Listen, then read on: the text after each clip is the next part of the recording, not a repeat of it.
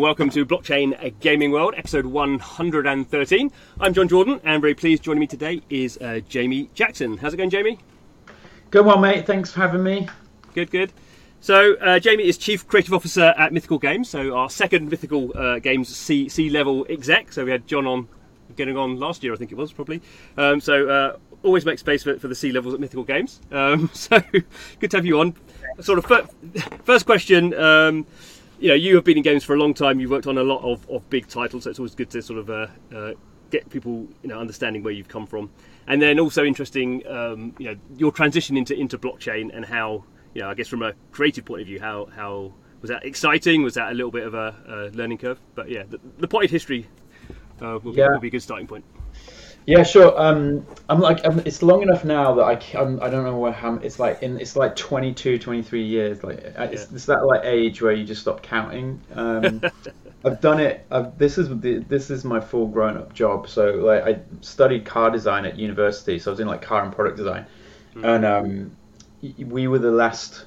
My year was the last year with doing it with pencils, right? And everyone behind us was getting taught how to do 3D modeling, and we were all me and mates were oh man, we're screwed, right? Because they're not teaching us the tools, right? So I ended up teaching myself 3D modeling in the third year, or a group of us did. We just kind of found this basement with a bunch of machines, and we were let's just figure it out.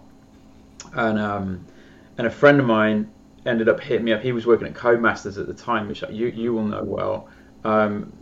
But he hit me up. He's oh, you should come and apply for a job here. It's right up your street. You're modeling cars, and the pay's good. And it was one of those weird things where I was a gamer, been a gamer since I was a wee kid, and I just never computed that I could work in video games. Right? It was just this thing that, boom, existed somewhere. I never ever even thought about it. And I'm oh yeah, that sounds cool. So I went and I'd applied. I got a job at Codemasters just before I actually had to finish my final year at uni, which took so much pressure off, which is quite nice. So I started out my career as a car modeler for Colin McRae Rally. So the first game I ever worked on was Colin McRae Rally 2, which is an awesome game. So I kind of did Rally 2, Rally 3, and started kind of cut my teeth a bit at Codemasters, and then started a company called Freestyle Games. We just kind of, me and a bunch of folks from there, we were just let's just give it a go. I didn't know what the hell I was doing, but I was young enough and kind of dumb enough to go, yeah, cool, let's give it a go, let's wing it. And we were all of us were car game vets, pretty much, right? So design director for TOCA and Colin, and head of tech for those and stuff, and then a couple of other guys from GoldenEye. So we were going to go and make a driving game at Freestyle. That was our kind of what we set out to do.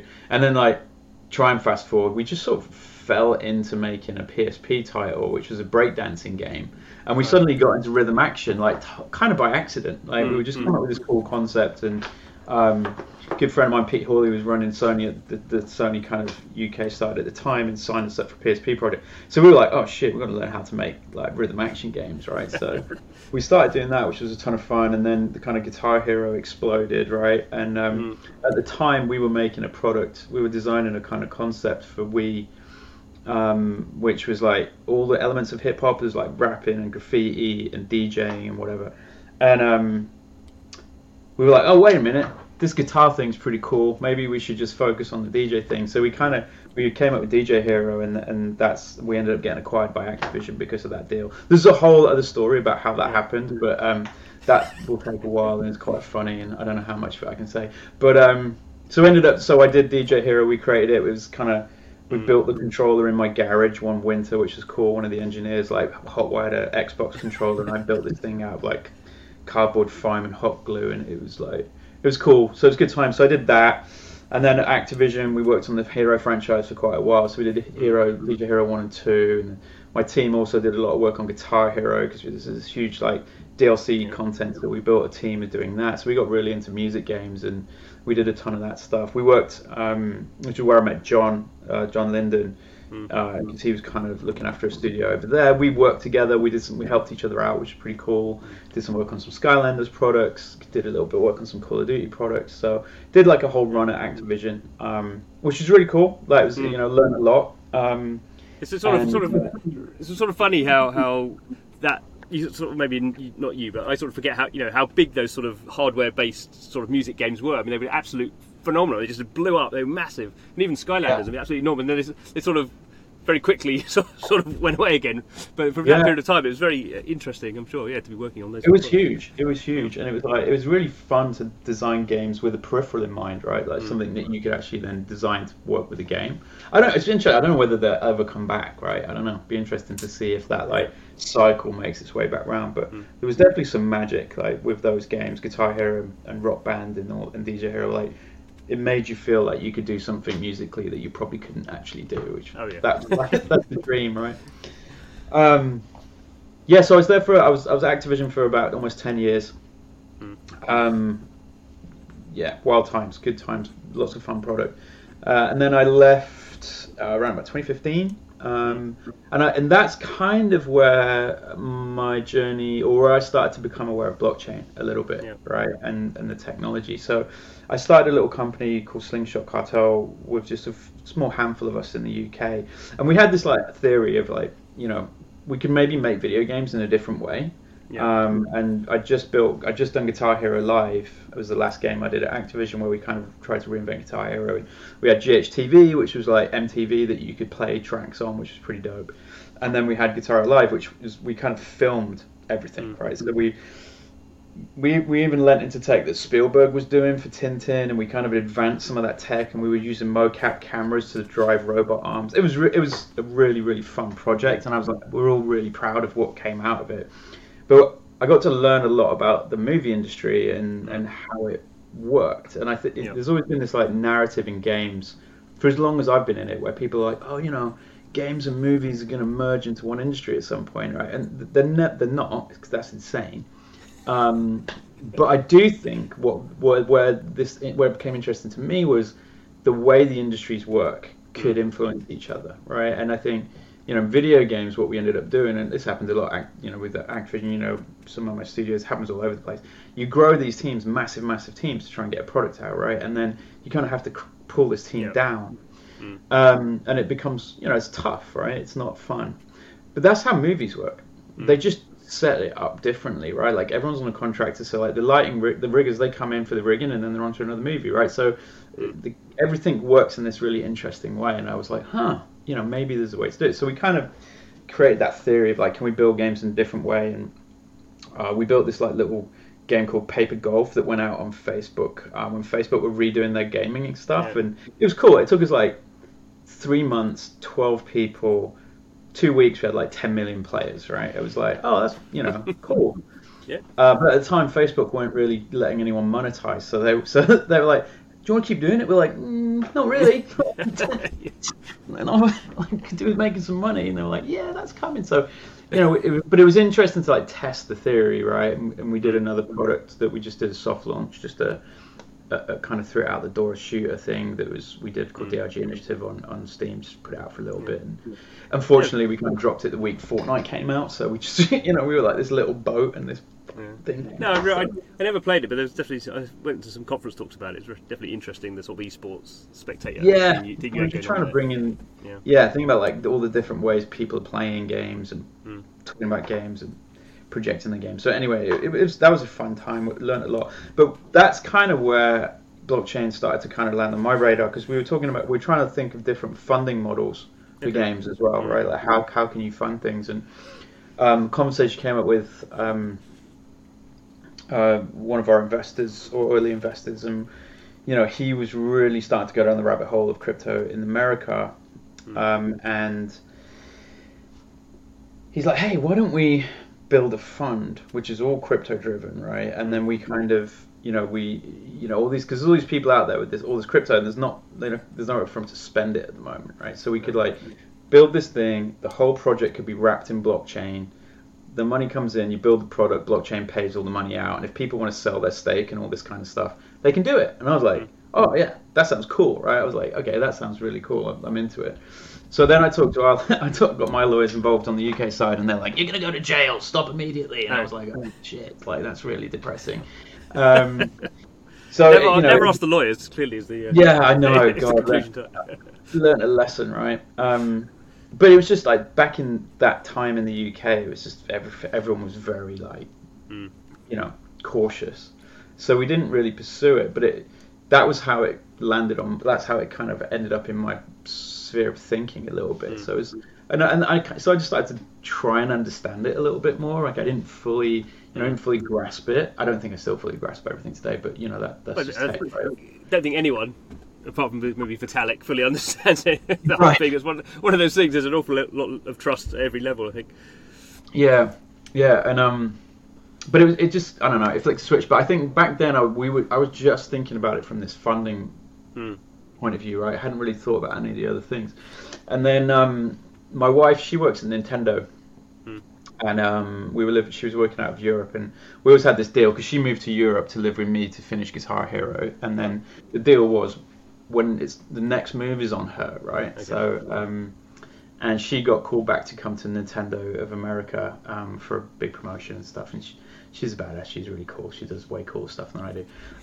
So I was like, okay, cool. Like, let's go. Right, we got packed up and moved to America. And that's when John called me, and he's like, hey, I'm thinking of starting a new company, but like basing it in blockchain, like using blockchain as kind of part of the foundation of what we do. And he kind of taught me through some of his ideas, and that was just sort of CryptoKitties was. If you paid attention, right, CryptoKitties was kind of this thing back then, and I was like, we talked about it a little bit, and it was, and I, at the time, I think I was a little bit like bored, burnt out with games, right? I was just like, we're just making the same game over and over and over again, and I was just like, you know what? I'll be a stay-at-home husband. My wife can keep me as a cat man. I'll take that. Sounds good. And then John kind of starts talking to me about this, and. So we started to just bounce ideas around this idea of using blockchain to just prove ownership, right? And just start to like, what is it? It's kind of like digital history, which that when I sort of think about that paradigm, I get really excited. The notion that I could own something in a game and it could retain the history of how I found it or who I've slain with it or, you know what I mean? Whatever it might be.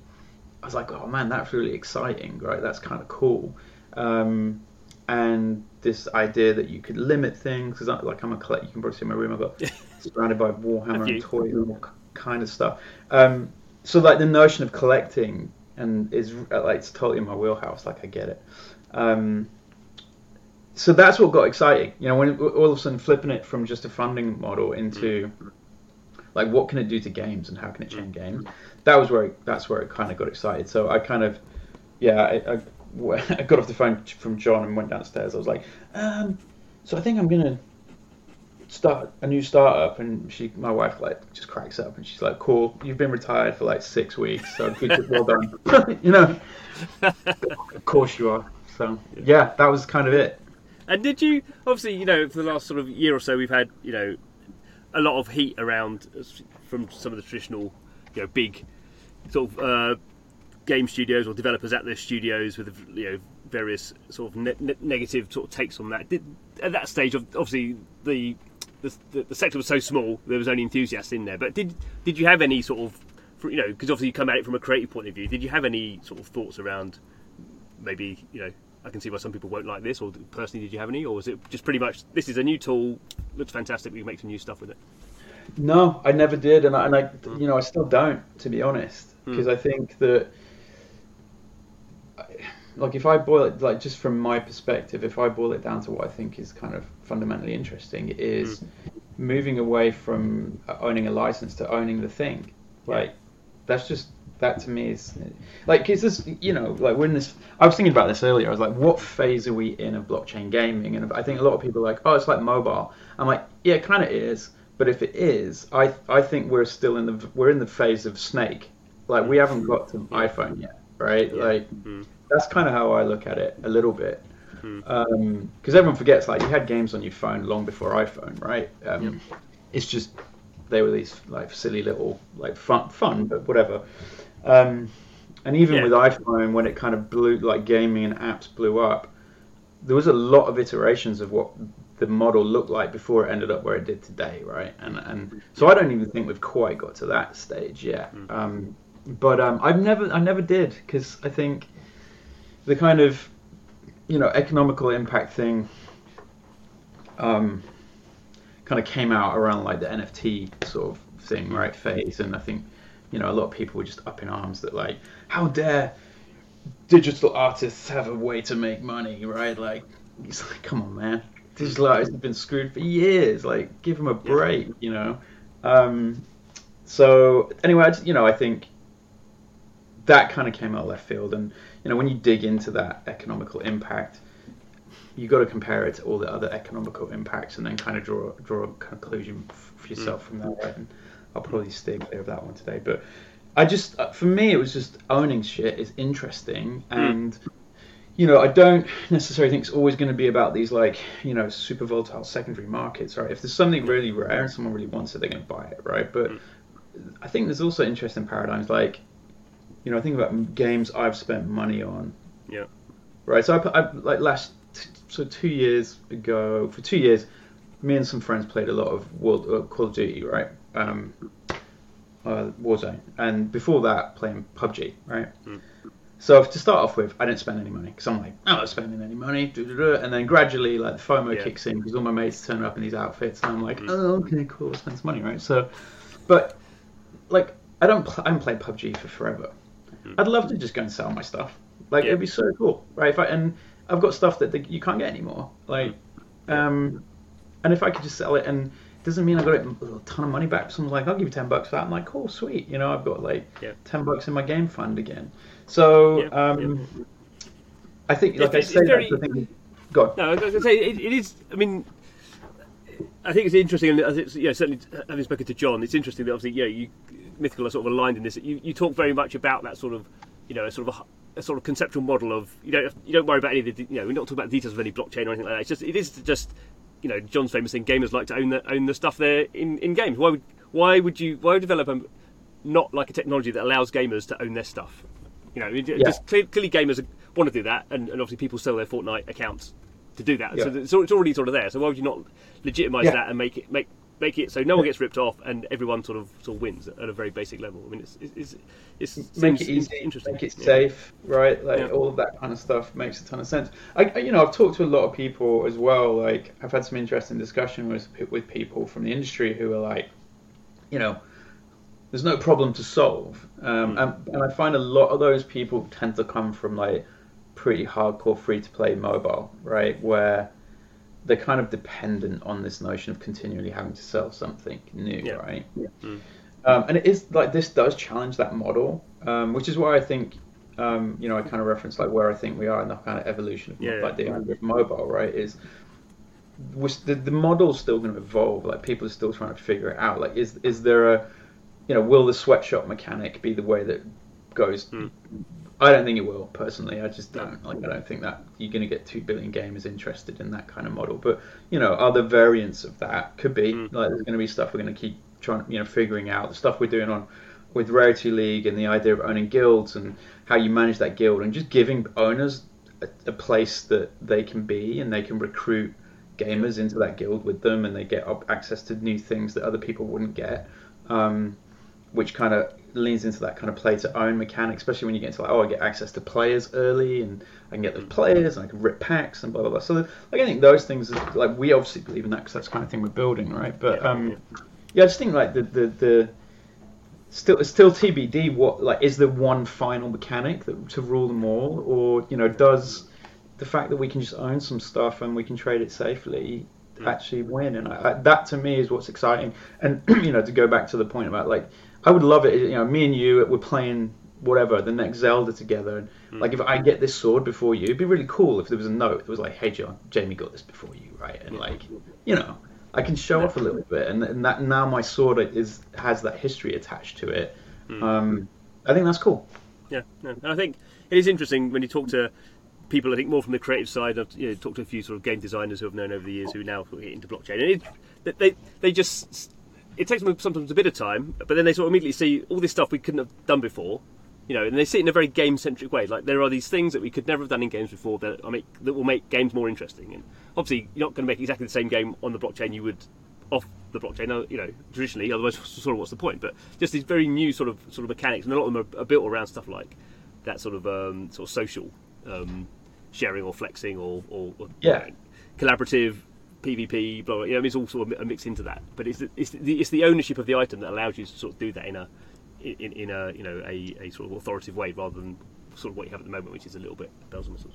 Yeah. And trust, right? Like Yeah. kind of that trust. And I think, like, I've had a lot of people say, "Well, you don't need blockchain to do this thing." Mm. I'm like, well, you know, you kind of do, because it's about the trust, and it's about saying, hey, you know, like, we're never going to release another Billy Bones the way we did for the first Blancos, right? Yeah. So you know, it kind of gives that kind of validity to that asset. And you know, like another great example, like Pete, who one of my pals that we played COD with, like, he's got this SAS skin, right, from like 3 years ago or something, and he busts it out now and again, and like people are always like, dude, that's fucking red, like they, you know, they like love it. Yeah. And he just gets to flex it. And I, you know, he's a hoarder, so he'd probably never sell it. But if he could, and someone's like, "Dude, I'll give you $300 for it," I'm sure he'd sell it. Right? Yeah, definitely. Good. Thanks. Cool. So let's get a bit more sort of specific about stuff. So few products working on now. I guess we have to talk about Blancos, because Blancos is the one, and you know, I've spent a lot of time and a lot of money in Blancos, so it's a good one to start with. I mean, it's definitely, you know, I just remembering like the first time I played Blancos. I mean, that was a very, nothing to do with the blockchain, but the art vision on that was a very particular sort of thing. So, you know, how did that come about? Was that just sort of the where you were at the time, or was that sort of JB Unleashed or something? Because it was a really sort of solid, trippy, you know, whatever adventure. Crazy, yeah, you know, really quite coherent as well as. Thank you. Yeah, no, I appreciate that's cool, and we really appreciate that. So it's a bit of a lot, like. So I've been collecting vinyl toys since like I was probably in my late teens, like early 20s or whatever, and so I've always been like slightly obsessed with them, and I've always had in my head, like when I got into games, I was like, wouldn't it be cool to make a vinyl toy type game, right? Like, wouldn't that be cool? And one of the first version of DJ Hero was actually called Superstar DJ. It was signed with somebody else. Long story, but we actually rendered it as a vinyl toy. So all the characters, they all looked like vinyl toys. They had this kind of cool, like, kind of hard edge to them. It was pretty neat. And then we got acquired by Activision. Obviously, flipped the whole script and built it into the Hero world, right? So I've always had in the back of my head, like, oh, vinyl toys are cool. So when we were talking about what could our first game be, and how do we kind of like, how do we lean into this idea of collection, I was like, well, you know, bringing vinyl toys to life, not in the way that Skylanders did, but like in, you know, you don't need the physical. It's just the sort of theme is that this is the place where toys go to play, right? It just felt like it made a ton of sense. And then if you know anything about vinyl toys, and you know, like, about, like, you look at Dunnies and Moneys and all these kind of things, like, part of their success is based on collaborations with artists, like, and the ability to sell blanks that artists just paint and sell themselves, right? So it ticked all of these boxes of what we wanted to do, which was bring creators into a game, give them a path to deliver their kind of, you know, their art to people to actually play with it, like someone to have fun and play with it, and then, you know, again, from blockchain point of view, and the way we're selling it and the way we're tracking everything from that, using the chain to kind of track all the sales and then track out the payouts and all that kind of cool stuff. It just seemed to make, like, it was like, oh, like, this is the time to go for this, right?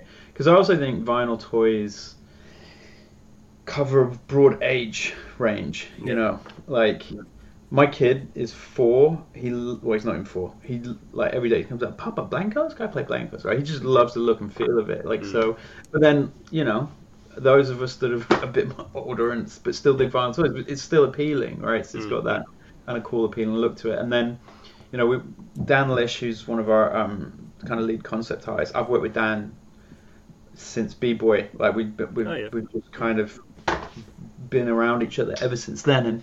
And you know, talking to him about it, and then him kind of putting his spin on this thing that was in my head, and then him taking it miles and miles further and just bringing this world to life was really cool, and it felt right. So that's kind of how it ended up where it ended up. Yeah, and it's sort of because I'm slightly weird about these things and track it all. I think you're up to 124 or something, 123, I think, blancos. So it's really a lot of blancos. Yeah, I think it's something like if you did.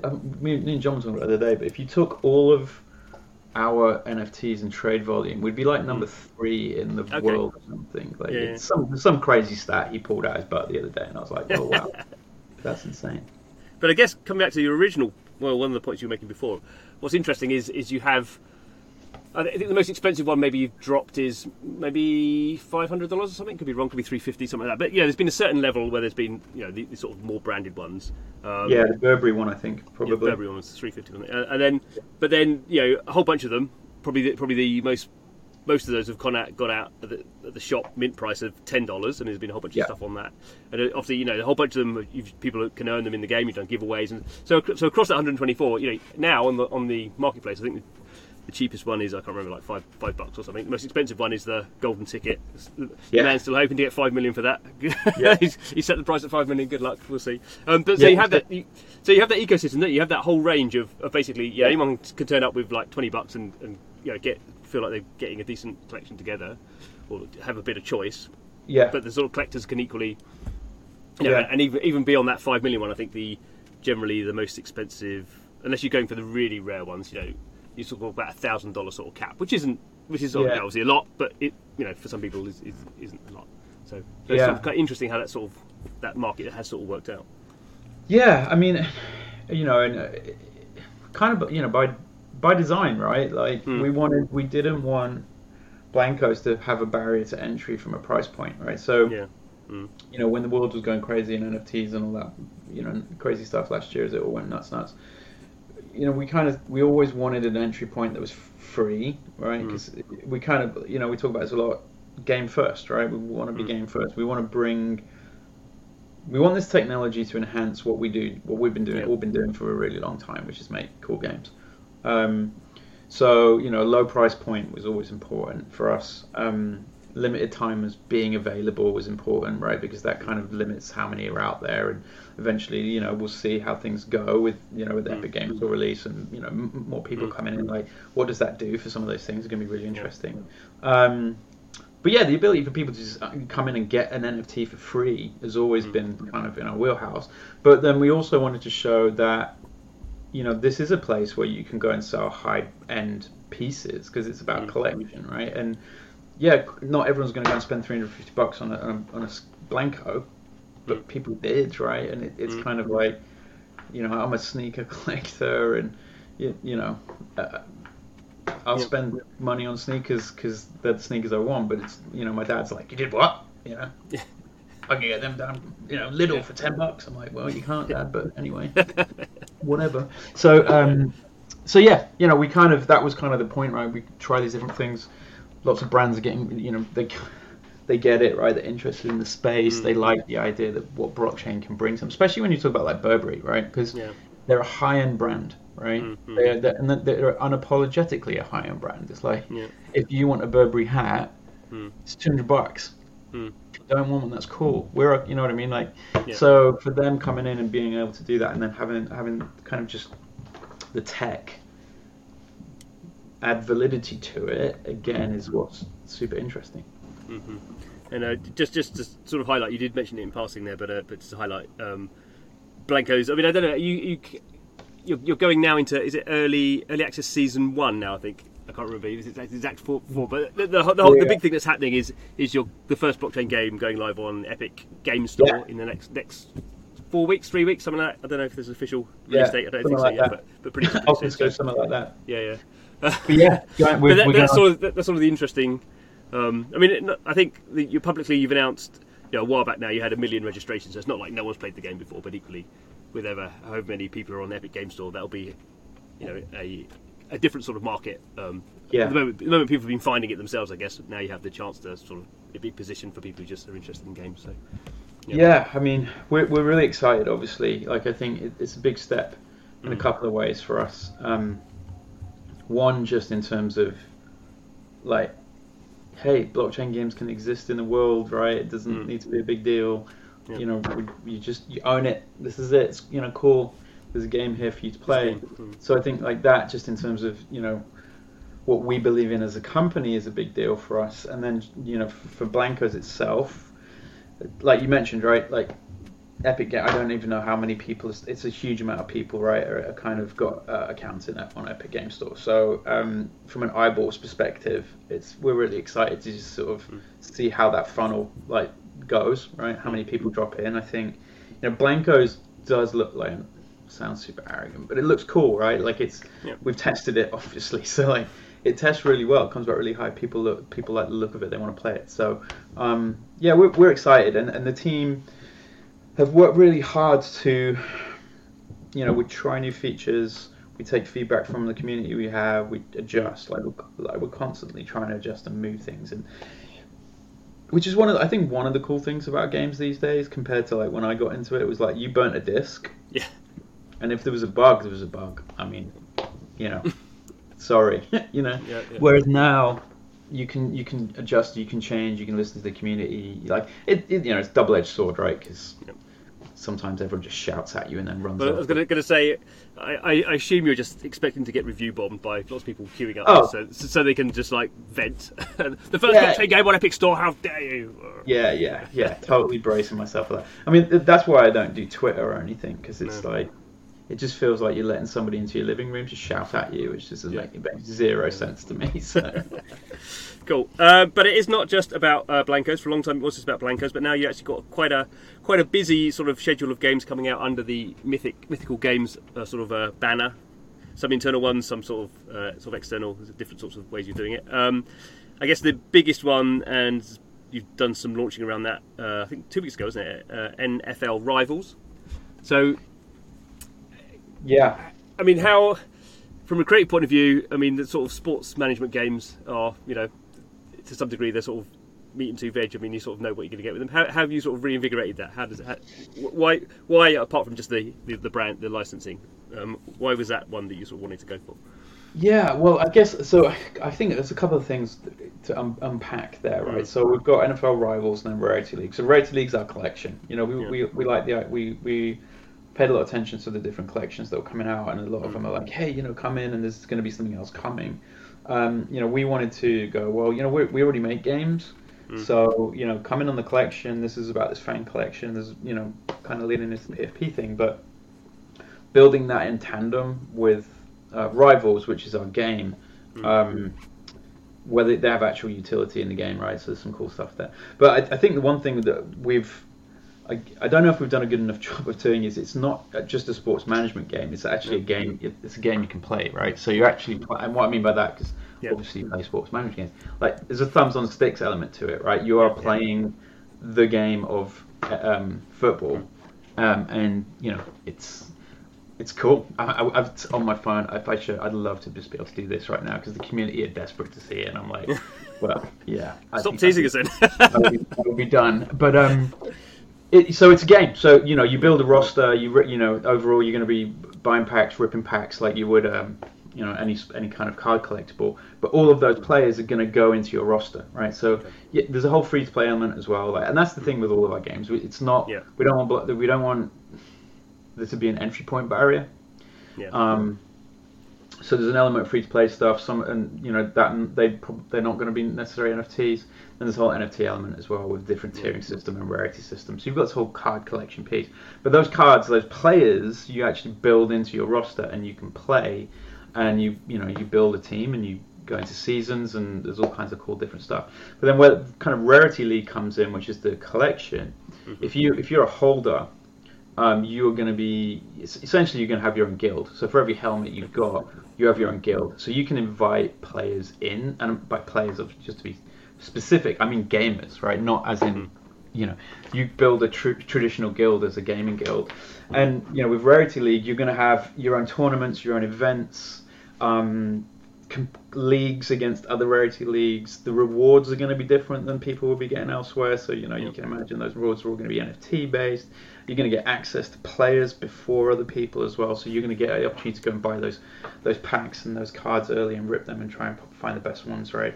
So, that's kind of how we're pulling those things together. Game itself, though, is definitely there's going to be a kind of management element in terms of I'm building my roster. I'm kind of training my players. I'm playing through a season. I'm also going to be able to play in other events that are more kind of up game stuff that we're building out, right? So you're going to have all that. But yeah, it's thumbs on sticks. You control the quarterback. Once you throw in the ball, whoever gets it, you control them. It's all, the whole kind of shebang is in there. Mm-hmm. It is interesting more generally how much activity there is around sort of sports licenses at the moment. And it's interesting that, there are quite a lot of blockchain companies, but they're all sort of taking slightly different approaches. So they're, I guess, sort of Sorare, but sort of, I guess, famous example as an early success game where they're, it is much more a collection thing, but then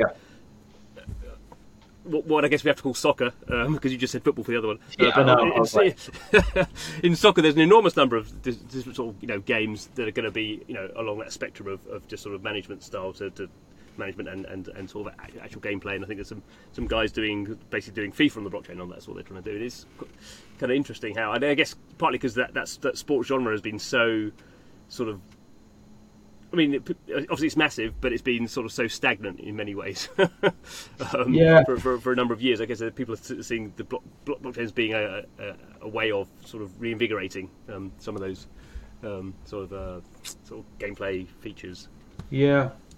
Yes, I mean, it's interesting. I think the reason why we like it is it kind of plays into that kind of, card collectibles, right? Like, being a Brit, I was, Panini was, when I was a kid, it was collecting the Panini football stickers, right? And that was the thing. But card collectibles and whatever, right? Pokemon, that's just a big deal.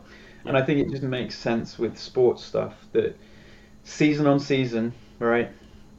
New players, old players, even throughout the season, players' stats are changing, right? So it's a really interesting way to kind of keep delivering different things, and obviously like blockchain allows you to do something neat in the fact that you can have these digital collectibles that have got, again, tiers of rarity and all that kind of fun stuff. And what we're doing is making sure that rarity shows up in the game as well, right? So you can imagine that the more rare player cards that you're going to get are going to look slightly differently on the pitch, or they're going to have slightly different kind of cool things they can do. But I think that's for me why I think it's interesting, because it just it makes sense in that whole world, right? It brings like these cards that people look at, right? And they're like, ooh, Michael Jordan from 1988 or whatever, or 98, I don't even know. But now I can do something with it, right? And I think we just want to be able to.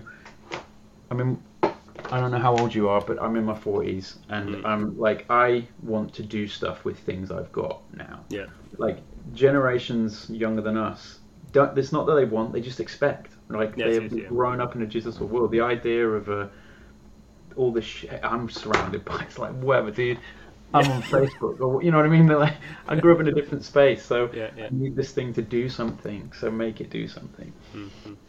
And the final project I want to talk about was Nitro Nation World Tour, which is I think you call it co-development with the Estonian studio Creative Mobile, who I know sort of fairly well. They've had Nitro Nation as a free-to-play mobile game, actually for gone through various iterations for probably about a decade now. I think one of the very early sort of drag racing games. So again, I don't think much has been announced about that, apart from the sort of the title and the fact you're doing it. Really, I think it's maybe a bit further down the line. But what can you tell us about that and why? Yeah. What's blockchain sort of bringing to that sort of drag race thing, and where's the creative vision there? It seems great. It's been a great partnership with them. It's something we've got a team here working hand in hand with them, building that out, and for anything from like creative visuals all the way through to game side. But they're an amazing team. Like Nitro Nation, I think it's 75 million installs. So like a lot of people played it, and for us. Owning cars, right? Like, exactly, it's cars. I mean, that's what these things are all about, and showing off and having that collection makes a ton of sense. So, like, attaching that to the chain again and make like just bringing in all that stuff we've already kind of touched on, right? Like the rarity of it. This is an example. I'm not saying this is the way, but there's only so many Aston Martins in the real world, right? So if that's the case in certain games, it just makes things. There's some interesting stuff you can do with it. So. Lots more to be announced on that. Lots more coming. You are going to be able to start registering and getting involved in the community soon. Some really, really fun paradigms of how we're looking, like bringing in from the blockchain world and kind of bringing into that game. But yeah, great team. But we're not just, what I would say as well is we're not just like taking a game that had 75 million installs, you know, played in that world against like CSR and all those other ones, right? We're not just taking it and like wedging blockchain in the back of it. It's a whole new game, right? There's a whole new story to it. There's a whole new setting for it. Obviously, there's whole new cars, right? And things like that. There's some really cool stuff in there. So like we're spending a lot of time still building it out as a great free-to-play game. You're just going to own stuff. And that offers some really interesting game mechanics, which we can talk about a little bit closer to launch. And you know, I don't want to steal the team's thunder because they've done some cool shit. But you can imagine there's going to be some really fun stuff we can do with it. Mm-hmm. It was actually interesting. I don't even know if you know this. That Creative Mobile did some very early blockchain stuff, some really weird sort of RPG things that I remember sort of fiddling around with, and so it's good to see. It's good to see that. I don't think that's not related at all to sort of what Nitro Nation is, but it's sort of interesting in the early days, like 2019. I think they were sort of that's right, messing around with that stuff, and it was, you know, it didn't work. That's fine. It's an experiment, and well, that's it. You know, so much of the stuff is an experiment right now. Like I go back to like we're still at Snake. You know? So there's a long road ahead, but yeah, CM are good. Like great team, super talented. I can't wait to show some of that stuff because I just think how we've like collectively elevated that brand into what it looks like now and what it's going to be is really cool. Yeah, cool. Good. Leave us with something to look forward to. Well, excellent. Covered a lot of stuff there, but really good, Jamie. Thank you very much for your time. Thanks, John. That was fun. Good. A trip down memory lane. I wonder how many people remember Codemasters and. Oh God, Codemasters. That was such a long time ago. We built Colin McRae in a cow shed, in case anyone wants to know. Sort of forgot as well. Colin McRae was just at the time that was the racing game, wasn't it? Really, that was the one PlayStation 1 sort of PlayStation 2. I would not hate it if they remastered Colin McRae 2 just so I could play it again because that was a ton of fun. But yeah, well, thanks, John. Appreciate having us on. No, good. Thank you, Jamie, and thank you to you guys for listening, watching, however you're consuming the podcast. We are talking to the people building out this crazy new sector of blockchain games. As I totally agree with Jamie, it's you know. No one really knows exactly what they're doing. I think we're getting some better ideas over time, but you know, plenty of innovation to go, plenty of sort of crazy curveballs to be thrown. So hopefully, talking to the people who are doing this sort of stuff is helpful to you, which is why I do it. Anyway, thanks for listening. Please subscribe to the channel, and see you again next time.